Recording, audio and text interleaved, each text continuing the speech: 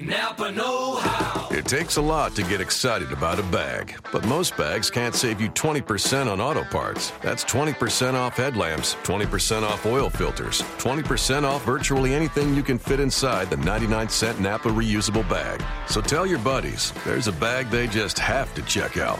Quality parts, helpful people. That's Napa know-how. Napa know-how. At participating Napa Auto Parts stores while supplies last. Minimum 3 items. Exclusions apply. Offer ends 10/31/17.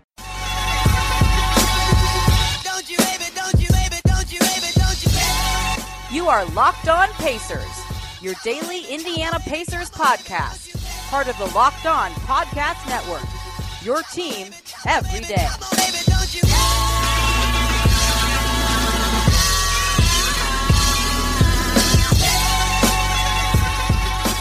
Welcome back to Locked On Pacers, part of the Locked On Podcast Network. My name is Tom Lewis of IndyCornrows.com. I'm here to give you the latest news and notes about the Pacers. And on this episode, we'll check in with the Pacers after their 93-90 win over the Oklahoma City Thunder at the Fieldhouse on Monday night. After struggling through the first half, Pacers found something that worked on the defensive end. Were able to wipe away what was at one point a 15-point OKC lead, and then avoided near disaster down the stretch to seal their 20th home win. And then we'll take a quick peek ahead at the next two opponents who had their own fun on Monday night, battling each other in the nation's capital. But before we dive into the show, I want to remind you to hit me up with any comments or questions. Give me some feedback via email at indycornrows@gmail.com or on Twitter at IndyCornrows. Okay, this was a big win for the Pacers, extended their current winning streak to 7 games, and was only the second win of those 7 against a team over 500. And again, as we look ahead to the schedule, Cleveland, Washington up next. Things are only going to get tougher as the month rolls on. Didn't want to start a losing streak at home against the Thunder, but it sure looked like that's where they were headed with the way the first half went. The NBA a lot of times is a make or miss league, and the game started out, Paul George made his first three-pointer, and looked like the Pacers were off and rolling. But then all of a sudden they got a case of the clanks, and in that first quarter ended up shooting 11 threes, and after that PG only made 1 of 10, and several of those were good open looks early in that first quarter, and they just weren't falling. And it just kind of set the wheels in motion for a sluggish start and things not going their way. And, at some point you're thinking, 1-6 in a row, this just isn't going to be their night. They're not going to be able to get it together.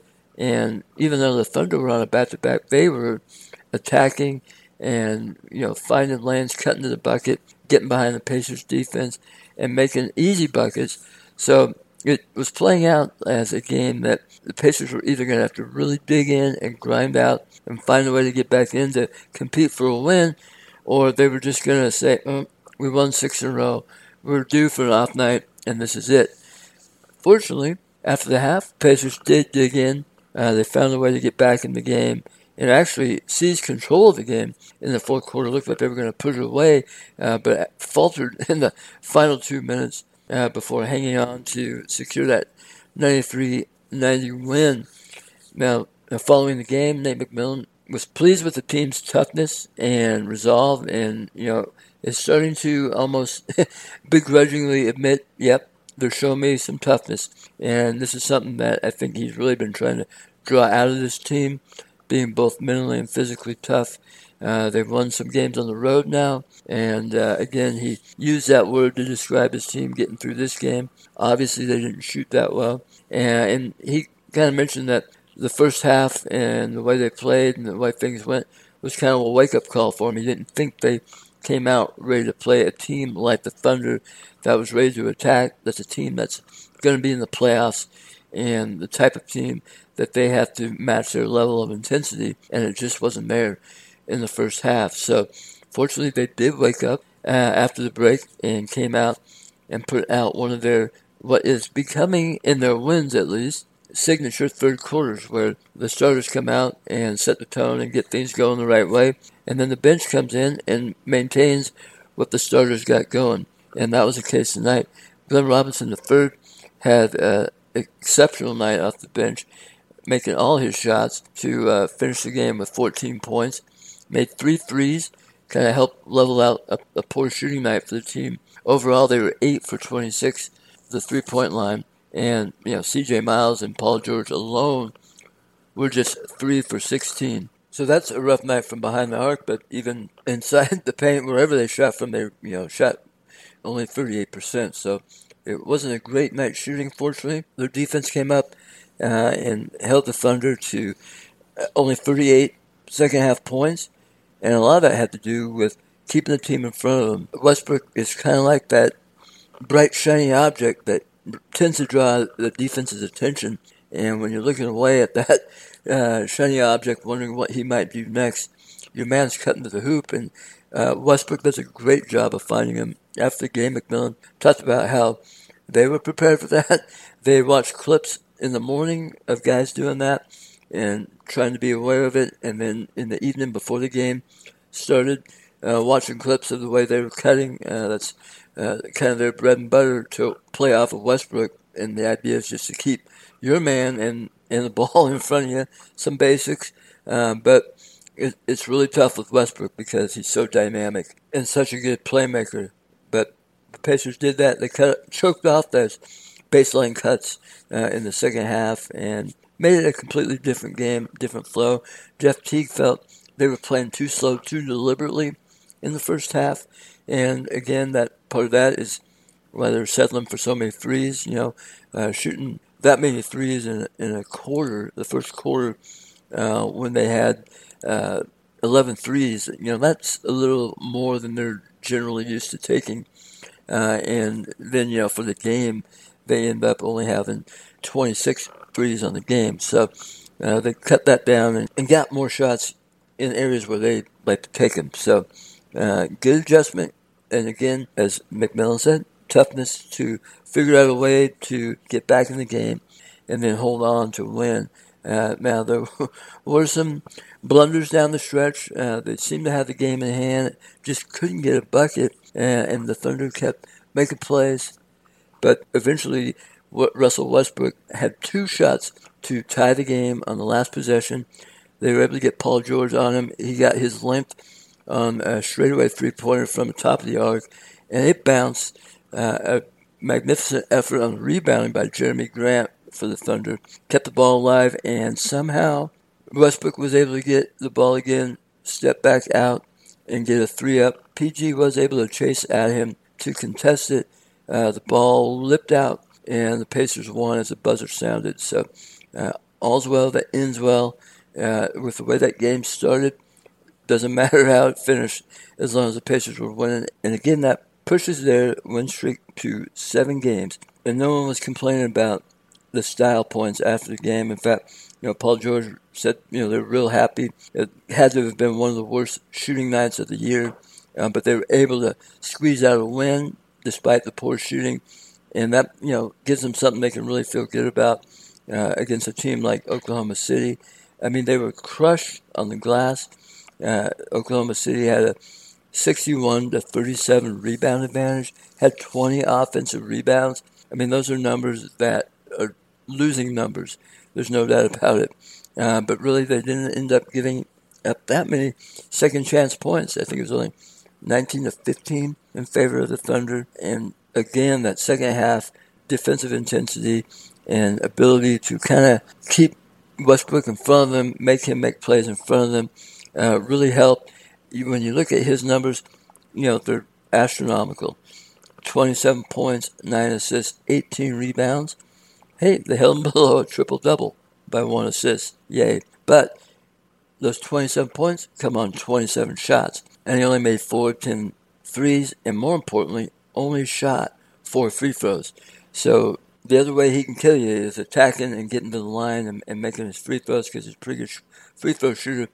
Pacers didn't allow him to get to the line and were able to nullify a big impact on the game. Again, especially in that second half, Paul George finished with 21 points. He needed 20 shots, of course, because of the poor shooting night. Jeff Teague got 17 points, 4 assists. Again, the bench was big. Mentioned Glenn Robinson III with 14 points. Al Jefferson had 8, and Rodney Stuckey back in action. Came up with 9 big points. He's a guy that can get to the line a la Westbrook. He did 5 times, made all his free throws, and also had a spectacular driving layup to finish the third quarter and give the Pacers a boost heading into the final frame. So great to see Stuckey back out there again, as was the case the other night when Stuckey played. He and Monte Ellis handled the backcourt duties with the reserve unit, so Aaron Brooks was out of the mix, and I'm assuming that will be the way it goes. Again, Lavoy Allen started the game for Thad Young, who was out with left wrist injury. Sounds like that's going to be a few days. They're still calling him day-to-day, having trouble with the swelling, but I would imagine he will not be available when the Cavs come to town on Wednesday. So the Pacers will likely be a little short-handed against the defending champs. But when you look ahead now at the schedule, the next 2 opponents, Cleveland and Washington, while the Pacers were beating the Thunder in an effort that will now likely go under the radar because the Cavs and Wizards just put on an epic overtime thriller in D.C. Cavs beat the Wiz somehow, some way. First heading to OT after LeBron James made a fadeaway, step back, fadeaway, bank shot 3 to tie the game after a phenomenal 3/4 court chest pass from out of bounds by Kevin Love that only he can do. It's just really fun to see those long, short passes from that long of a distance. And James hauled it in, kept his heel off the out of bounds line, banked in a 3, tied the game, sent it to OT. Then he found out early in OT, Kyrie Irving took over, dueled down the stretch with Bradley Beal, and made the plays, got the final bucket that put the Cavs over the top. But that was quite a game, and the Wiz missed some opportunities. Actually, with 0.3 in regulation, had John Wall free going to the rim, but a bad lob pass hit the rim and didn't give him a chance for the winner. But regardless, both teams played at a high playoff level. Obviously, a pecking order battle in the East. The Cavs came out strong and obviously wanted to impose their championship will a little bit. The Wiz obviously stood up quite well to that, but Cavs came away with a win. So we'll see if the Pacers draw out that same type of effort from Cleveland on Wednesday, especially considering LeBron rested during his last visit to the Fieldhouse. And after the effort that they put into this game, they might feel like only one day off is not enough to bring everybody back full bore. But they really have went through a stretch where they were playing 500 ball for several games and finally have seemed to crank up the intensity of late, trying to get their rhythm back to play at that high level and reassert their dominance in the East. We'll see if they can do that at the Fieldhouse on Wednesday. And then, of course, the Pacers catch the Wizards on Friday in Washington, D.C. So both those games will be a great test. The Pacers stood up to the test against OKC to get that win against a 500 team and keep their rhythm going. And now they're in good shape heading into these games. Should feel very confident and ready to go out these teams and see where they measure out. So it should be fun. Make sure you check them out. And again, thanks for listening. Love to hear your thoughts on this game and the games ahead. You can hit me up with any comments via email at indycornrows@gmail.com or on Twitter at indycornrows. And you can find the podcast on audioboom.com. Also, subscribe via iTunes, Stitcher, TuneIn Radio, and Google Play, where all prior episodes are available. And that's all for now. You've been listening to Locked On Pacers on the Locked On Podcast Network. You got it?